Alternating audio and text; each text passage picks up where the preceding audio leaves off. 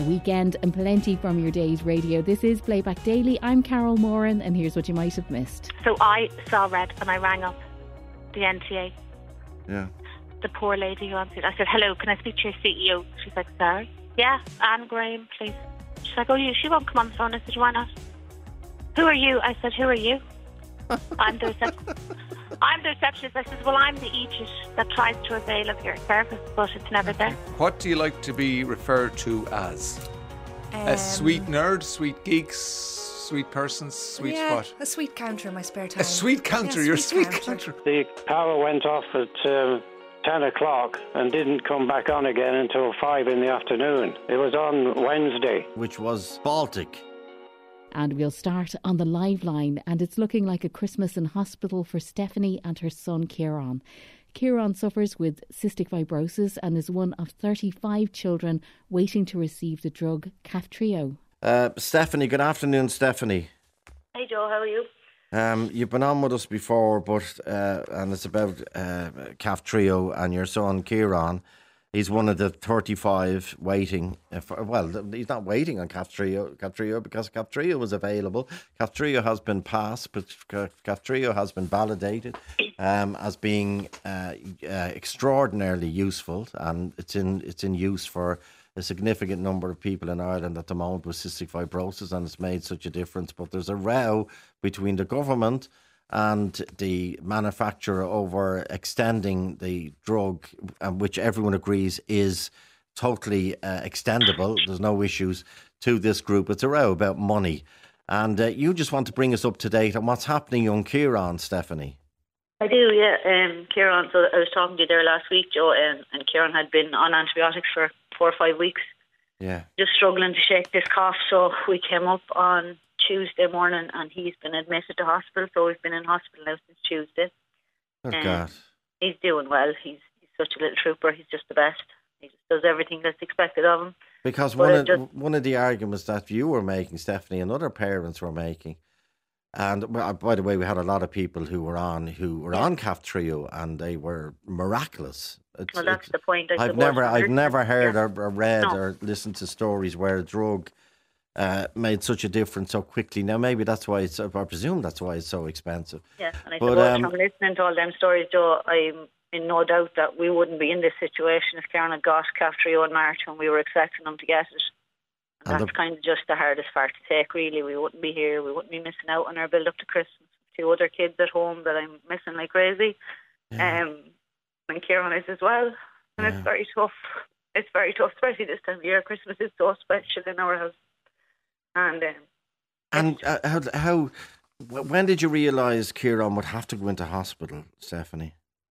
Well, his cough was quite bad over the weekend. So when he gets a bad cough, just anytime he's doing anything, jumping or running or playing with his brother and sister, he starts coughing. So my biggest worry if I left it for another week is we'd end up in here for Christmas, because I kind of knew the fact that he'd had so many oral antibiotics and I hadn't cleared it, that this is the route we were going to end up going.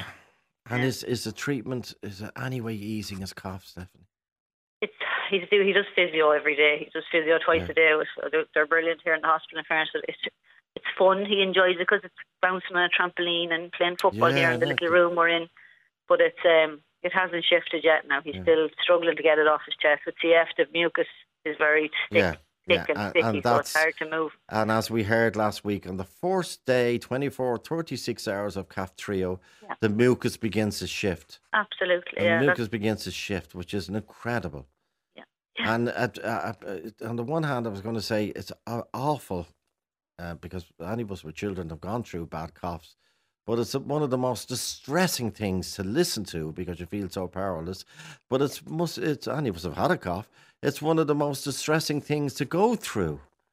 And now young Kieran is away from his brothers and sisters, the week coming up to Christmas, and this could and he's in hospital, which there's a cost to as well. Knowing the difference between the cost of everything and the value of things, there's a significant cost, and he should be getting the best care. And I know he is up in Crumlin, CHI, as it's now called, Children's Hospital Ireland. But is there anyone we've within the space of the next 24 hours? We'll have two Taoiseach. We'll have Micheál Martin finishing and Leo Varadkar starting. We'll have two Taoiseachs, versa versa. Is there any way they could say to the... Well, I suppose it's just, we're trying to get it out there as much as we can, and thanks to you, Joe, you're getting it out there as much as we can. Even pick up a phone and ring Boston, Massachusetts. But anyway, Stephanie, I wish you well. And Joe spoke to young Kieran. Hello. Hiya, Kieran. Won't you look after yourself? Are you okay in hospital? Are you managing okay? Yeah, okay. Yeah, I am. And your mammy loves you, you know that? Yeah, I do. And the two at home love you as well. And they're all dying to get you home. Did you write to Santa, Kieran? Yeah. And what do you want to tell me what you asked for? Okay. What did you ask for? I asked for a soccer ball. Yeah, great. And I asked for soccer clothes for soccer. Good lad. A surprise. It's this wrestling game. It's called Battlegrounds. Oh, great! I know it's Battleground. Okay, I hope you get that. And I just want to say goodbye to your mammy. Give her a big hug, Kieran. We all miss you. You'll be home soon. Stephanie, I know what you want for Christmas is Calf Trio. Absolutely. It is available. It's there. Give it to those children. Stephanie and Kieran talking to Joe in the afternoon. And in the morning, with a new documentary to air on TG Ceathair, Pádraig Cusack was talking about the life and times of his father, the legendary actor Cyril Cusack, with Oliver Callan. Now, on Christmas Day, TG Ceathair are showing a new documentary about one of Ireland's greatest ever actors, Cyril Cusack. It's called Cyril Cusack, Lorna Stáitse, or Cyril Cusack, Centre Stage. And all of Cyril's children are interviewed extensively. It's a very honest programme. It covers his entire astounding career on stage and screen, which goes from 1918 all the way to 1990, into the 90s. And I'm joined on the line from Cork now by Cyril's youngest son, Pádraig Cusack. He's a renowned theatre producer himself. Good morning to you, Pádraig. Good morning, Oliver. How are you? Not so bad at all. I love this documentary. I saw it last night and I was brought back into some of the great movies and great performances by your dad. And I'd like to start at the very beginning of his life, I suppose. He had an unusual childhood, Pádraig, didn't he? Well, he did. I mean, he was born in South Africa. His dad was in the mounted police there, and his mum was an actress, a kind of music hall actress. And that marriage failed after about 5 or 6 years. So the young Cyril and his mum came to initially England and then moved to Ireland with Alice, his mum's new partner, Breffney O'Rourke, an actor. And they set up a touring company, an acting touring company, travelling from village to village, town to town, putting on plays, different plays every week in different towns. And Cyril travelled with them and had to go to the local school, knock on the door and hope that he could join the class for a week. Yeah. But of course, that influence of being surrounded by actors obviously had a huge impact on him. We often wonder, nature or nurture, what makes us what we are. And, Breffney wasn't his dad, but obviously had a huge influence on him. And Breffney O'Rourke was actually a very successful film actor, and we've seen some of his films, and we just see some of Dad's mannerisms in him. Really? So I think that, that was a huge influence. And the documentary just captures a little bit of that kind of extraordinary start to his life. And he basically had those kind of two dads, didn't he? And he was asked about it. I think Anthony Clare was chatting to about it, and he had kind of a wry answer. Let's have a little listen. This is a clip from the documentary. This is Cyril Cusack talking about his father. Has sometimes been in doubt as to whether I was a legitimate from my father or an illegitimate from Breffney O'Rourke, because it's been found he still can be seen on film that many of my idiosyncrasies are shared with him. You're amused by that? You haven't the faintest idea whether it's true or false? Oh, I have, yes, the faintest idea. Which way? Oh, I'm pretty certain that I was my father's son. Shall I put it like that? There's a glint of mischief there, isn't there? Absolutely, and he loved to add a little intrigue into whatever Yes. story he told. That was part and parcel of him, with a glint in his eye. What a gorgeous voice, and obviously the theatrical accent is coming through there, but it does change over the years because he's an actor after all. Absolutely. I mean, sometimes when I go out with him for a drink and we'd meet somebody in the pub and they would be from Kerry, and within 3 or 4 minutes my dad had a strong Kerry accent. He was sort of chameleon-like with the old chat. I can empathise with that, I could say. He went to study law, but he was always drawn back into the acting world. It's amazing. And your brother-in-law, who's in the documentary as well, Jeremy Irons, who's married to Sinead Cusack, he says that he could have... Cyril would have been one of the great actors and a leading man. He was up there with Gielgud, Olivier, but there was an incident on the West End which I didn't know about until this documentary. Tell us about that. That's right. I think it was in the kind of early 40s, and I mean, he was highly respected. He got cast in this play, The Doctor's Dilemma, opposite Vivian Leigh, who was just a major megastar, world star. She just made Gone with the Wind. And he was terrific in it, and they got great reviews. And then there was, I think it was St. Patrick's Day, and there was some Irish celebrations going on. And allegedly, Dad was maybe had his drink spiked or had one too many, and allegedly started quoting from Playboy of the Western World, rather than The Doctor's Dilemma during the play. The curtain was brought down, and the next morning he was fired, and then he didn't play in the West End for another 20 years. So it was very, very devastating to his career. I mean, it was tough, I think, if I'm honest. There was an element of stereotyping an Irish actor with a drink, and I think if it had been somebody else, if it had been John Gielgud who took over from him, I think John Gielgud would have been given a stern talking to and would have continued in the role. So it was tough, very tough. I mean, a lesson learned, but a huge penalty, really. And I think it hurt him a lot. So it definitely affected his work in the theatre, but it made him more successful in Hollywood.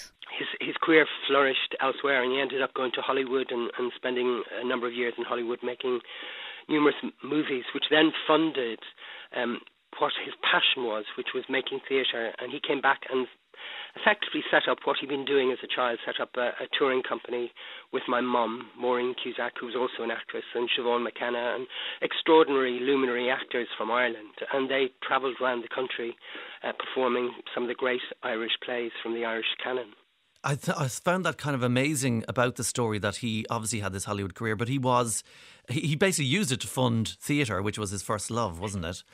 Absolutely. But the movies are very memorable, aren't they? Because there's lots of things made in this era that you'd often be... But he happens to be in a lot of the famous movies people remember. The Day of the Jackal, for instance.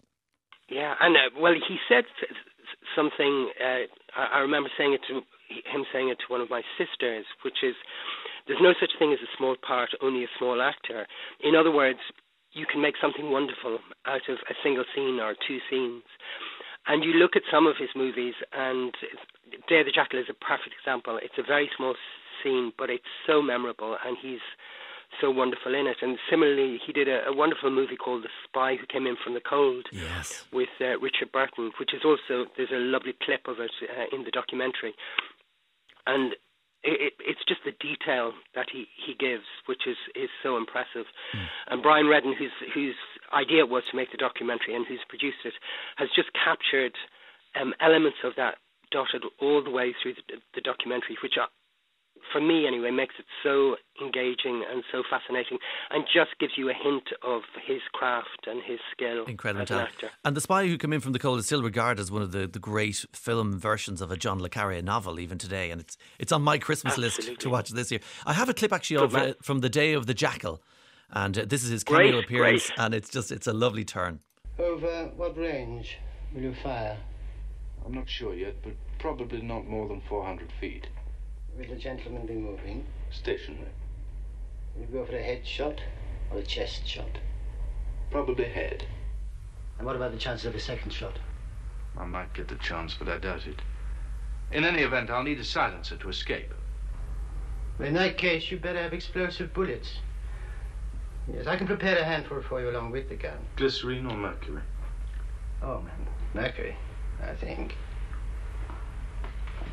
It's much cleaner. More Campari? No, thank you.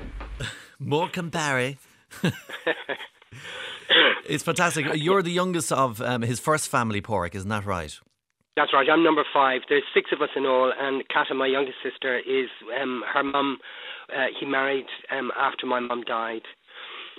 You were a young man when your mum died. Yes, I was. I was still at school, so I was 14.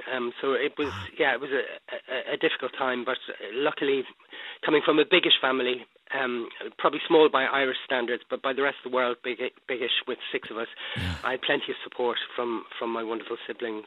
And your older siblings, they talk about spending their years in Hollywood, but you didn't. But you lived in Rome for a time, didn't you?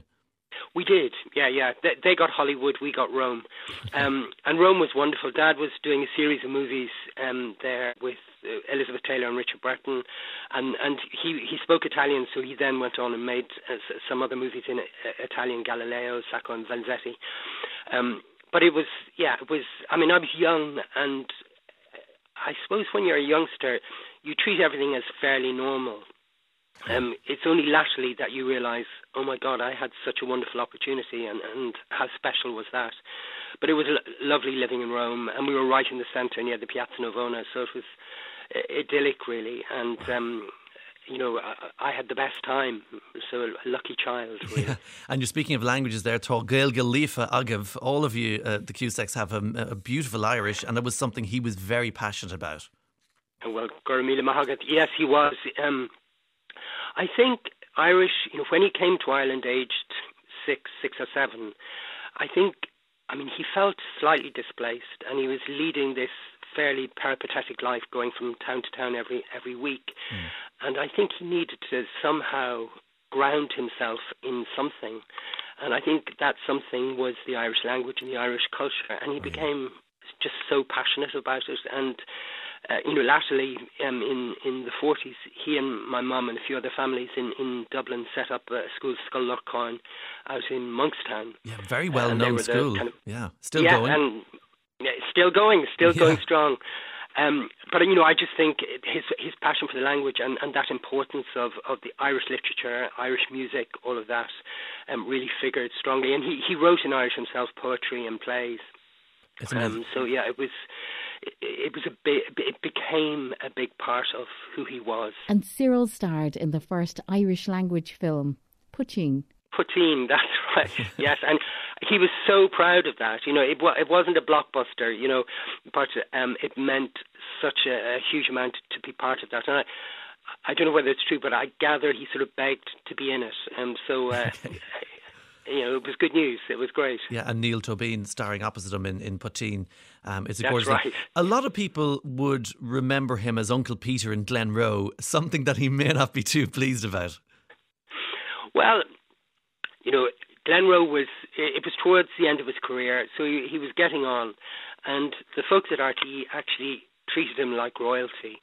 So, their cars to pick him up, they organised his lunch, so it was real cosseting. Yeah. And he was working with actors who he'd worked with over the years many, many times. So it was very comfortable, very familiar. It had a nice storyline.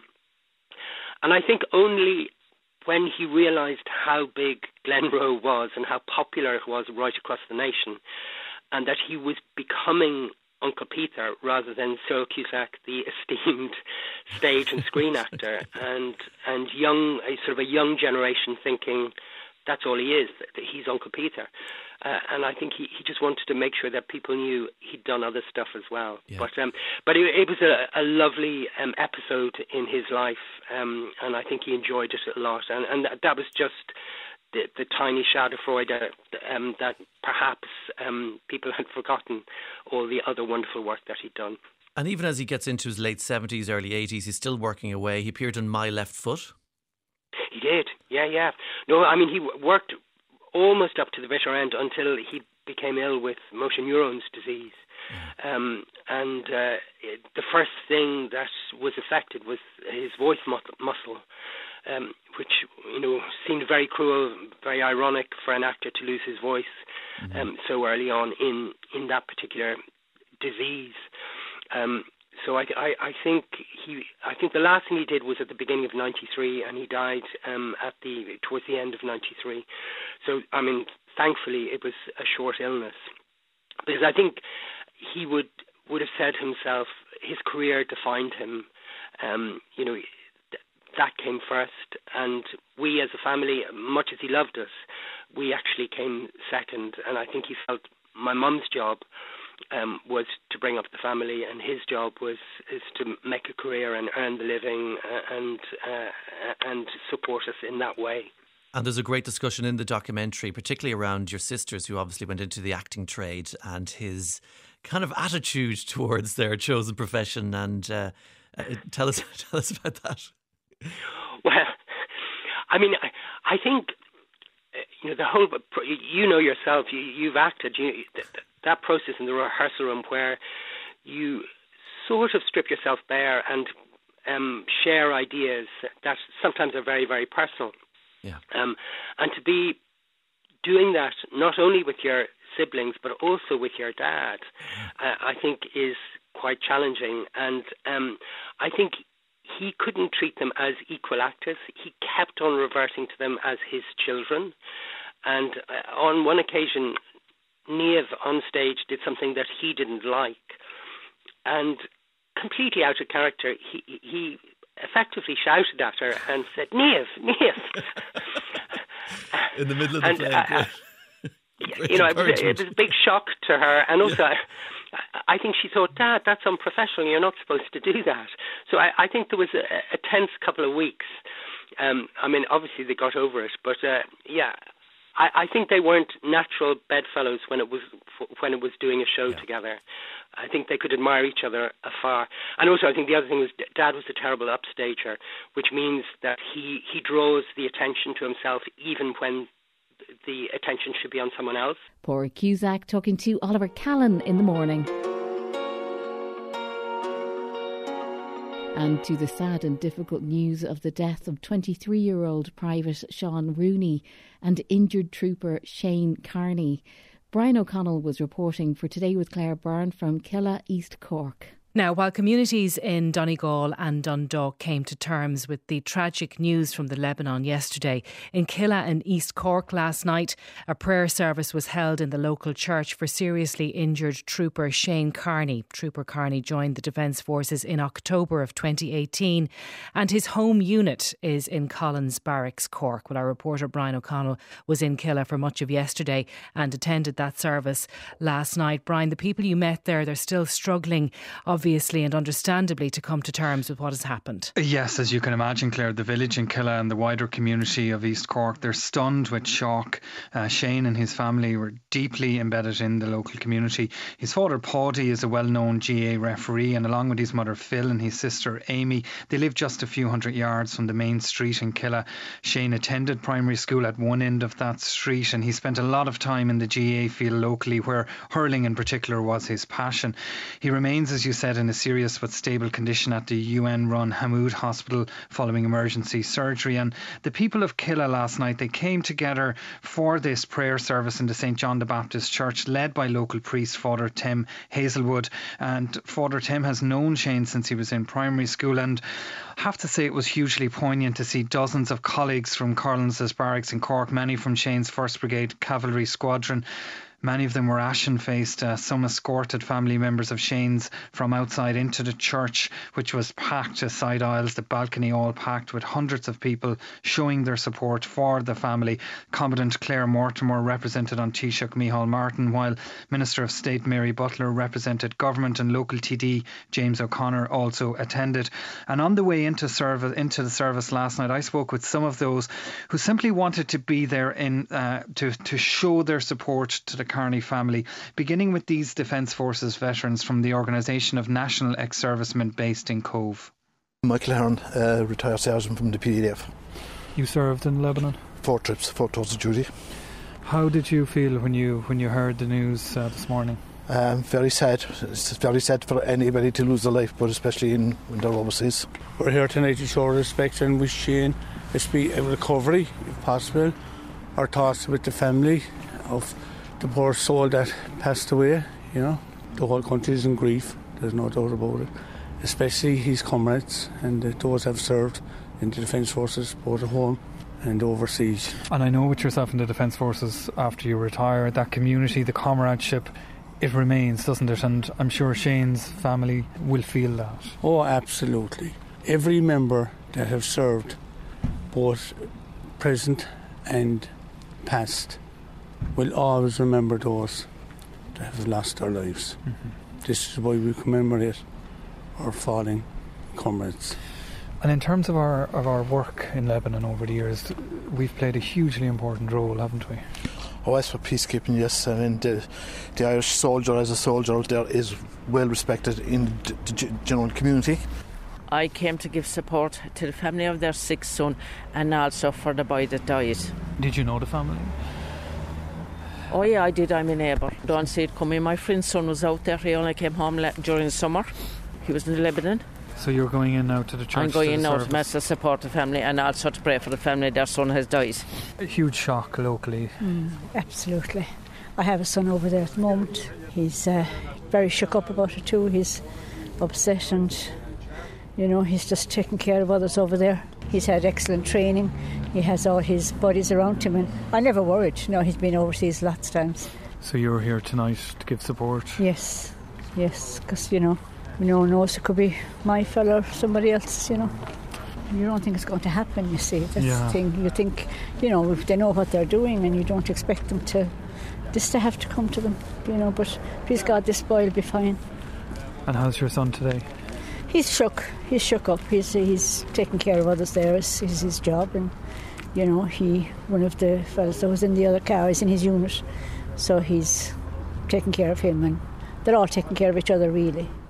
So the prayer service began at 7:30 last night in St John the Baptist Church in Killa, and the Carney family sat in the front row at the top of the church. To the right were rows of serving members of the Defence Forces, some of whom lit candles as the service began, as did Shane's father Paddy, and at times you could hear Father Tim Hazelwood's voice breaking with emotion. The Rooney family and those who were injured were prayed for. Two of Shane's favourite songs, Caledonia and Isle of Hope, Isle of Tears, were played at the end of the rosary, and as you'll hear in this short clip from the service. We offer our prayers for Shane. When things are tough and we need help, God is by our side, and that's our prayer. It's a service of hope, and I invite Paddy to come forward now. We light a candle of hope as we pray. Loving God, we hold in your love Private Sean Rooney, who lost his life working for peace. May his gentle soul rest in peace. Lord, hear us. Loving God, we hold in your healing presence all peacekeepers who bravely represent us in areas of conflict. Bless them and keep them safe. Lord, hear us.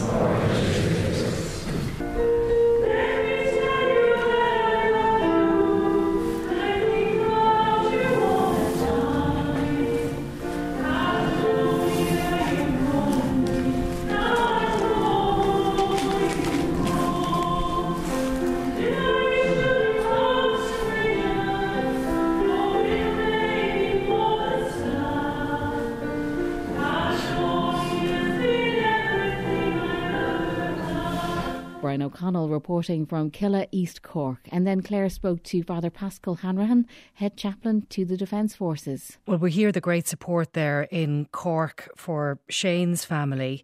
And I suppose what we see is that the worst of times brings out the best in people, doesn't it? No, absolutely. And may I, from the outset, on behalf of the Defence Forces Chaplaincy Service, extend my sympathies to the family of Private Sean Rooney and assure them of our continued prayers at this time, and indeed to the family of Shane Carney, as we continue to pray that he recovers from the injuries that he sustained. And yes, over the last 36 hours, there's been a profound and incredible outpouring of support for the Defence Forces and the personnel who have been caught up in this tragic incident in the Lebanon. And the impact of his death and the injuries to Shane, that's being felt across this very tight community in the Defence Forces so acutely. Absolutely. As so many people have said, including your previous interviews there, the Defence Forces is a very tight family.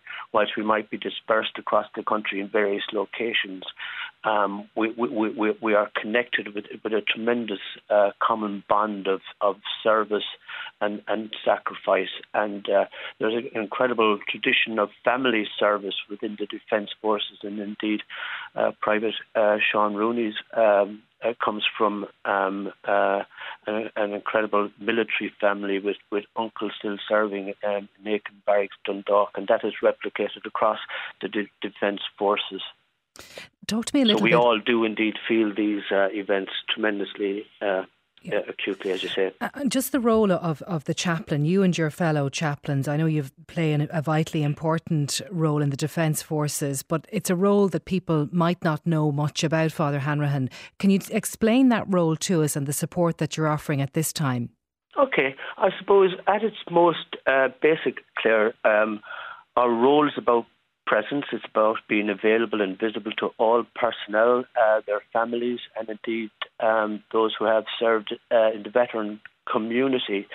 And I suppose when it comes to a tragedy like we just have had, our response is broken down into three areas. I mean, there's the immediate, the now, and the next. And if I may say, the immediate response, once news of the tragic event came to us, the chaplain on the ground, that we have a chaplain with all of our overseas missions, so that chaplain attended the hospital where Private Sean Rooney was, and would have offered prayers there and support to his colleagues in the immediate aftermath.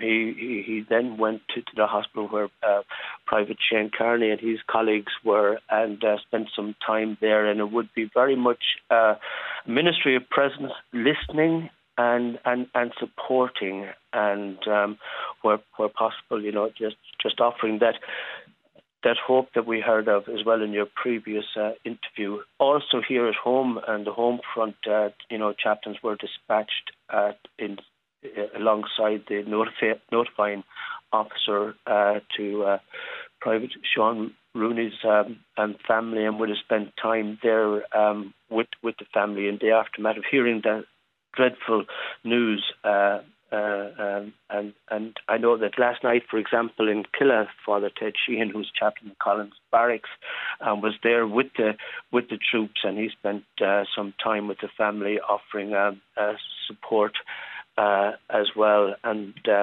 in Dundalk, the chaplain that's currently assigned to Dundalk is actually deployed overseas to UNDOF in Syria at the moment. So we've stood up a chaplain from here in Dublin to support the personnel at Aiken Barracks. So that's the now part of it. It's about being visible and present to people as to what to share stories and experiences and reminiscence of Private Sean Rooney. And the next thing, I suppose, part of it will be preparing for the rituals, and the rituals will take place across the country and overseas, remembrance rituals, and we here are also preparing for the repatriation of Private Sean Rooney. So we're very much involved in the planning of the with ceremonial and that of the religious aspects of those ceremonies. Father Paschal Hanrahan from Today with Claire Byrne. And in the afternoon, Anya called Joe about Dublin bus cancellations. I'm very upset with Dublin bus. Would I be able to say a quick thing? Yeah. Would I be able to just say Merry Christmas to everyone, but could I just ask everyone to look out for their elderly neighbour, a friend, but not about age, someone on their own. Yeah, okay. Good, well, point well made. Go back to Dublin bus, what happened? So yesterday, my daughter, she takes the 54A from Carrignure to Tala. In Dublin, yeah. She's a student there, year 3. Yep. This has been going on for a year, where her bus just gets cancelled at 2 minutes' notice. So we've gotten through it. Some people have real problems. I just kept saying to her all year, look, wait for the next one. You're not living too far away. Just offer it up to God. So this has been going on all year, the 54A. Okay. Extremely popular bus, going from one side of the city to the other, and catering for many vulnerable people.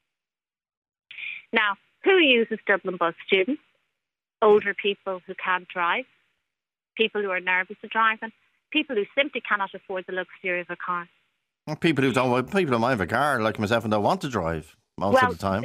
Thank you. Yes, so it's a really important service, and we're told it's become more important post COVID. So what happened? The bus, how long was the bus missing for? So my daughter was due back, and she texted me. They're after cancelling again, Mum. Okay. So she rings me crying. I said, look, when is the next half an hour? I said, will you just offer it up? Okay. So she stays there for half an hour. After 30 minutes, she calls me back. Mum, they've cancelled the replacement. I said, sorry? Yeah. Just come up now. The one 30 minutes late is not coming. But she said, Mum, I'm in a terrible state. I said, why? She said, there's an elderly woman here. I said, what? She's freezing. Freezing. That cold yesterday. How old is she? And my daughter said, elderly. I said, what?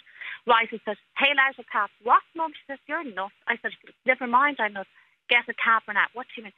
Ask the woman to get in. I don't care if she lives in Wicklow. I'll find the money. We'll drop her home. Get a taxi. You say get a taxi, you'll pay. Yeah. Okay. On my hand to God. I had this vision of the woman. And my daughter was crying over the woman, saying she'd been there now. She'd no other choice to get back wherever she lives. And how long has the bus been missing? Your line is a bit grubby. And how long is fuzzy? How long has the bus been missing at this stage? An hour and a half? An hour at this stage. Wow. So I saw red and I rang up the NTA. Yeah. The poor lady who answered. I said, hello, can I speak to your CEO? She's like, sorry. Yeah, Anne Graham, please. She's like, she won't come on the phone. I said, why not? Who are you? I said, who are you? I'm the receptionist. I said, well, I'm the Aegis that tries to avail of your service, but it's never there. So she said, oh, it's not us, it's Dublin Bus. Okay, thanks, love. Not your fault. Bang, lovely girl in Dublin Bus now. Absolute angel. Hi, love. I said, I'm a agent. Why? Can you put me onto your CEO? What? Yeah. No. Why? Well, who are you? I said, well, who are you?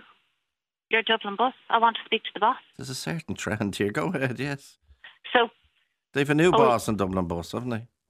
I have no clue, but whoever it is, he should be ashamed of himself. Then I said to her, can I ask you a question, love? Yeah.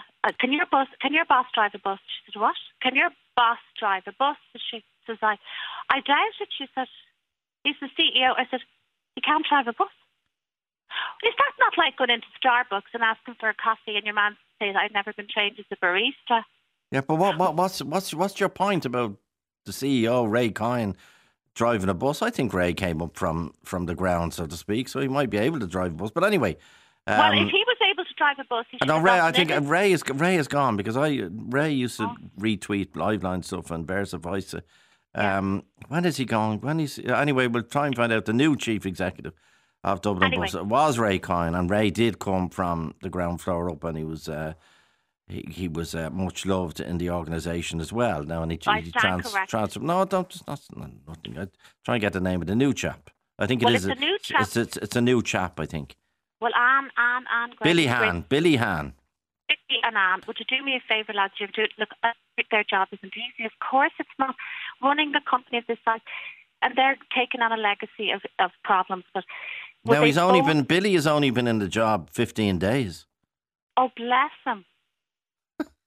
So back to the bus stop and that elderly lady waiting for over an hour in the cold. Now, my daughter was frozen, but the woman... anyway, listen to this. It's a very important point, young people.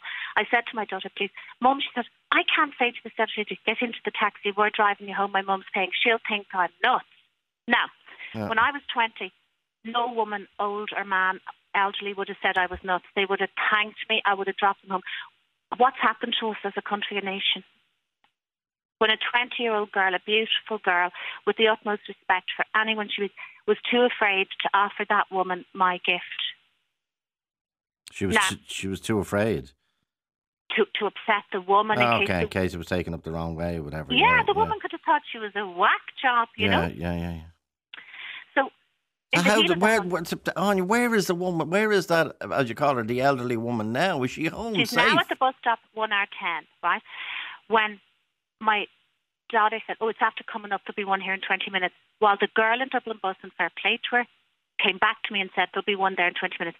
My daughter said a 26 came along. Don't have a clue where that goes, but the woman got on it in desperation. Okay, should the older lady get on it? And what did your daughter do? Waited for the bus. I collected her off the bus stop. She got in and she was blue. And she started complaining. I said, "Oh, would you cop on? You're young, and look, your nose is a bit cold." But look, what about the woman? She said, "Mum, I was nearly crying." Now, this other woman approached my daughter while she was at the bus for an hour and 10 minutes, and this other woman had a lot of issues. She was trying to talk to my daughter about her issues. My daughter was very, very upset when she got home. Okay, now, did you get any information from the NTA or Dublin Bus on what happened to Phantom, the ghost buses? There seems to be a lot of them. The thing is, the girl in Dublin Bus was an exemplary woman, a lovely young woman, very good at her job. And I had given out to her. I had to apologise. When I rang, I had smoke coming out my ears. But it was Billy, what's his name, I wanted. But he couldn't be found because he's only there 15 days, God love him. Yeah, but he's running Billy Han. Billy. What's his name? He's running 1,200 buses. God love him. But did he apply for the job, did he? Yeah, of course. It was a recruitment process. Of course you have to apply. Oh, he applied for the job to run 1,200 buses? Okay, so you were saying what's gone wrong. Now, I think earlier on in the week, I'm trying to sort out all my different Dáil committees. There's so many at this stage. I think he was up before one of the Dáil committees and he said the timetabling stuff is back. There was lots of complaints we were getting, but he said the timetabling stuff is 98% fixed. This poor man is taken over. He's only there 15 days. I couldn't respect him more. But unfortunately, he's the boss. Okay. So now, is this a recurring experience? It's been happening every day for a year on my dad's memory. Every day. On your dad's memory. Okay. And then you swear on your dad's memory. That's the phrase you're using. From the NTA statement, the National Transport Authority who own everything now, run everything, taxis, buses, Lewis. They're in charge of everything. Sorry, they're a government agency, well funded. Dublin Bus might be better. This is their response. Dublin Bus might be better placed to respond to operational specifics relating to services on a particular day. Mm-hmm. Now, they then go on. That's one line out of the statement. The statement is an A4 page. Right. The rest of it is congratulating themselves about investing in Bus Connects. An increase in the services. They're buying, I didn't know this, you and I are buying 800 new electric buses for use by Dublin Bus and other operators. There's going to be a new F-spine. I don't know about you, but I was on a bus yesterday evening and I saw a bus in front of me, H4 or N4. I hadn't a clue where it was going. Wow. Hadn't a clue where it came from, and it was in service. Where it's going. But anyway, there's a new F-spine coming to join there'll be a D-spine and an A-spine. And there'll be 39 new or enhanced routes outside of Dublin. So the rest of their statement is just saying how brilliant they are. And Anya talking to Joe in the afternoon. And in the morning, artist Lou Casserly was recreating the aromas of the Midlands in studio with Oliver Callan. Sitting across from me is a young artist, and Lou Casserly is his name. Good morning to you, Lou Casserly. Hi, Oliver. Can you create and bottle the scent of an Irish bogland is the big question. Yeah. That is the question. And yes, yes is the answer. And why would you be doing it? Why would you be bottling the smell of an Irish bogland? Yeah, so the project I'm making is called Distillation, and I made it in response to the place where I'm from is called Lanesborough in County Longford. So I live next to a bog and grew up there. Yeah. And I wanted to make a project which shared that landscape with an audience. And so I approached a perfume maker from West Cork, whose name is Joan Woods, about creating a unique distillation of that place to share with an audience as a starting point for a performance lecture through scent. Very good. Yeah. And it's an artist thing. Tell us what you do. Yeah, I'm a performance maker. So I make work which connects audiences with physical landscapes through an environmental lens. That's a really nice description of it, isn't it? Because we're almost trying to, you can't quite taste art, but you figure out a way that we could smell it. Yeah, for sure. Yeah, so it's been a really interesting process because Joan came to to the site in Longford, and we kind of walked on the landscape together and collected different botanicals, and kind of pinpointed a scent that was exact and precise from our journeys there. And then Joan translated that into a scent. So what we have now is kind of a first draft of that essence, which we're sharing as part of the To Be Irish initiative, which is run by the Department of Foreign Affairs. Before I come to smell the bog, can you tell us what To Be Irish is all about? Yeah, so To Be Irish is an initiative which is designed to kind of create meaningful connections around the world with the Irish diaspora. So it's like an online catalogue of events, cultural projects and businesses as well, which connects people with experiences of Irishness at a time when a lot of people can't get home for Christmas. Yeah. So this is my third year working with the initiative, and I've kind of created a trilogy of work over the last 3 years, which is attempting to connect virtual audiences with landscapes. So all good things coming out of those lockdown periods. Yeah. This is an initiative of the Department of Foreign Affairs, so it is very much for the diaspora, isn't it? And giving the kind of the idea or the kind of nostalgic vibes of Ireland, isn't it, from afar? So there are actually quite a few perfume makers around Ireland, aren't they? I was reading about huge exports. Are you, when you brought Joan to your local bog in Longford, what kind of smell are you trying to recreate? You know what I mean? Are you trying to create something new or is it something that's familiar to you and to those who live there? Yeah, well, it was a really interesting experience because we kind of like got our noses in when we went there, and the things that we smelled were insane, Oliver. Like we were walking around and we smelled like coconut at one moment. Really? Because the gorse flower smells really intensely of coconut. Yeah. And then we walked a little bit further. And we found these kind of the things that grow there are incredible, and it's a really unique biodiverse habitat, and it's a really interesting place because the project was also made in response to the peat harvesting industry kind of closing down in 2020, and the sort of environmental potential of that landscape now and what it's going to become. But we smelled other things like we smelled heather, a lot of lemon and citrus. Which was quite interesting, and beetroot was the really big one. Beetroot? Yeah, there was one point where me and Joan we had our faces planted into the bog to try and normal day, get the smell. Face down in a bog and Longford. Yeah, so what we have at this point is kind of a first draft of that, and we're still kind of working on the final composition, which will kind of culminate next year at some point. So you've brought in a little vial. It looks like a kind of a perfume sample that you get in the department shop. So I'm going to let you sample it. You tell us. And you can let me know where you go. You tell us how you've made this. Give us an idea. What am I going to do with it, by the way? I'm spraying it. You can spray it onto a piece of paper. Do you see the way the drag queens kind of spray it in the air and walk into it? Yeah. Actually, I'll spray it on this piece of paper. Tell us then what I should be getting or how you've made this. Well, I'll let you... Wow, okay. I'll let you tell me. It looks really like whiskey. Okay. Well, it does have that sort of like... it's Turflands. Turflands is what I'm getting. Yeah. You don't seem to be. Yeah.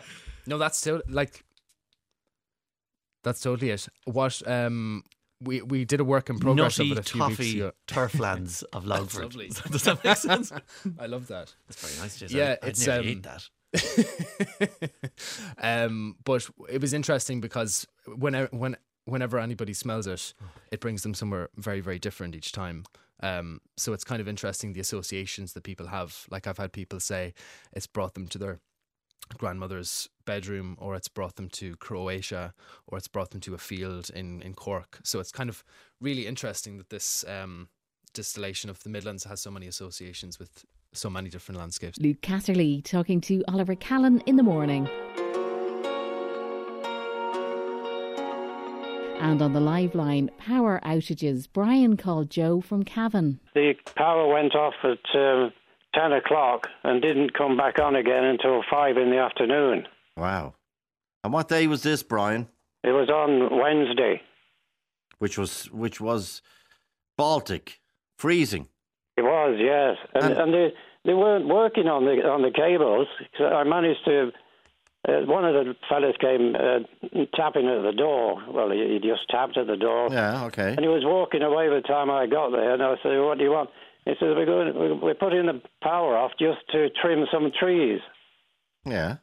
I said, "Well, that's ridiculous. I've only got the boiler there to keep me warm, and I'm 83 and suffer with angina, and prostate cancer. And I said, I've got to keep warm. Oh, God. Okay. And he just shrugged his shoulders and walked away. But is that the only notice you got, Brian? Well, I might have got a card probably a month before, but he probably got mixed up with a load of the advertising that comes through the door. Okay. Anyway, I didn't know they were actually going to do it. On the day when they did do it. So they were this little wood burner. Okay. Well, so what do you have in the house? That's all. The oil central heating and a small wood burner. So how did you manage during that day, Wednesday? Yeah, no. I managed to get the wood burner going. I had a few logs just outside the door and a few briquettes. And I managed to get that going. And, of course, I thought, what am I going to do to eat, something warm?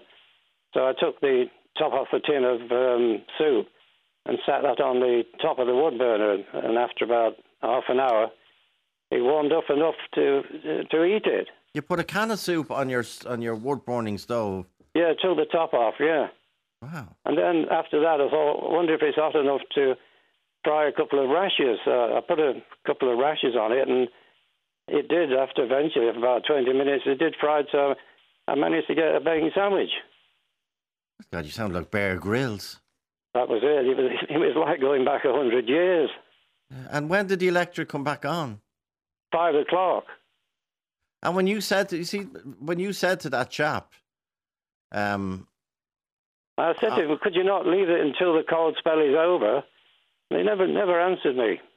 Because they were cutting trees. Well, do you see, the DSB have sent us a statement, Barley Hill area of County Cavan, Wednesday.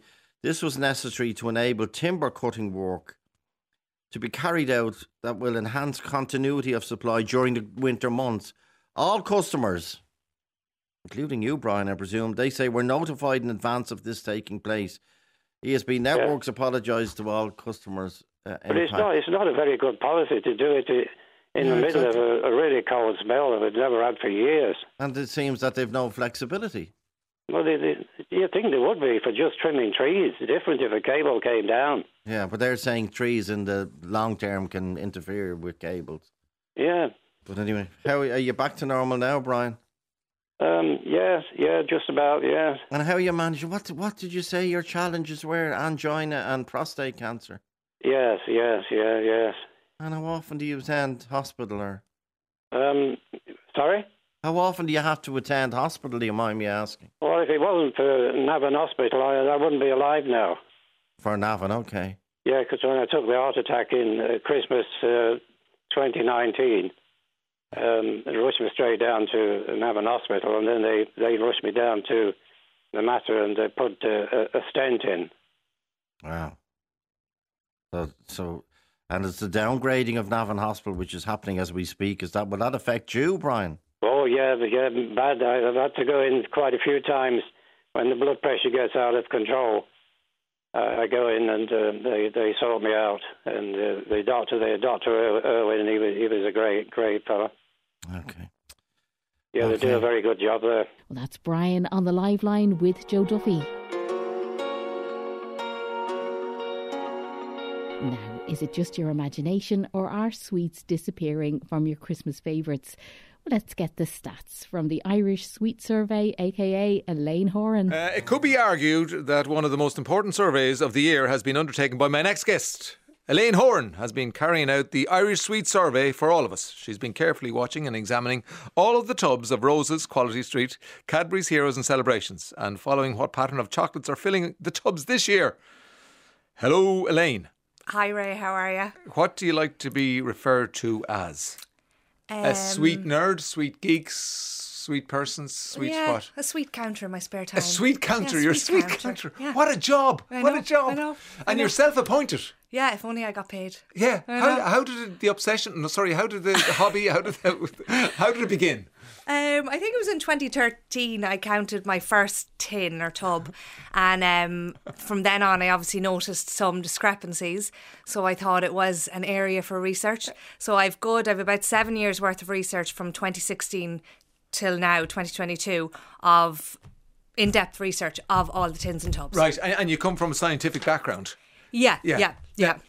So it changes from year to year, and we've had a number of confectionery controversies over the years. Some of them make the papers, don't they? Yeah. People are very well informed, and they get very exercised by the changes over the years. Yeah. What happened this year, for example? Did anything major happen this year? I suppose, well, in the UK they were getting rid of the Bounty out of some of the tins, and that hasn't happened here. Right. And from the surveys I've done, Bounty is quite popular in Ireland, so hopefully that stays in the tins here. Okay. There's no sign of it going yet anyway. Now we have 4 laid out in front of us here. It's a beautiful vista to behold here. So we have... Take us from the right to left. They're the what? So you have your Quality Street, okay. or Inequality Street sometimes, some may say. You have your miniature heroes or miniature disappointments. You have your roses, don't know what to say about them. Sometimes roses are weeds. Yeah. And then you have your celebrations or commiserations, but generally celebrations are quite good. And these are the 4 most popular sweet selections in Ireland. Yeah. Who would be top normally, or does it vary year to year? Well, from doing some research myself, the people's favourite is generally celebrations, and they actually come out on top with the number of sweets and the less decrease per year of sweet, year on year. Now, how can the number of sweets decrease when the weight is always the same? Well, the weight is the same this year. Right. Now, that was like a new area for research for me from last year. So I haven't been keeping a track of the weight since, we'll say, 2016. But we'll say this year, all the tins have 600 except for celebrations, which have 650. So that's an 8.5% increase in chocolate. So sometimes the weight may be the same, but the number of sweets might be different. Definitely, yeah. How does that happen? Well, I presume that the weight, that's another area for research, of the roses and maybe the miniature heroes are larger than a celebration sweet. I see, because there's a lot more celebrations per tin. Yeah. Just on a personal note, get away from the science for a moment, what's your favourite of all that's in front of you there? Like one sweet? Yeah, one sweet. I know it's difficult. I'd say Maltesers out of celebrations. Right, they'd be your favourite? Yeah. Okay. Why don't you just buy yourself a packet of Maltesers then? To be honest, I'd eat any of them if they were left. Right. Okay, the average price of... So you have, if you have your club card and all that, and you're going to one of the bigger retail stores, they're about €4. €4 per the plastic tub, we call it. Now the tin, if you've seen them, they're €10 in the shops. They say 15 reduced to 10, something like that. Now they are 2.5 times the price if you do your maths, but you are only getting, let's see, in Quality Street, you're only getting 45% more sweets. Elaine Horan from The Ray D'Arcy Show. And that's it for Playback Daily, so mind yourself till next time.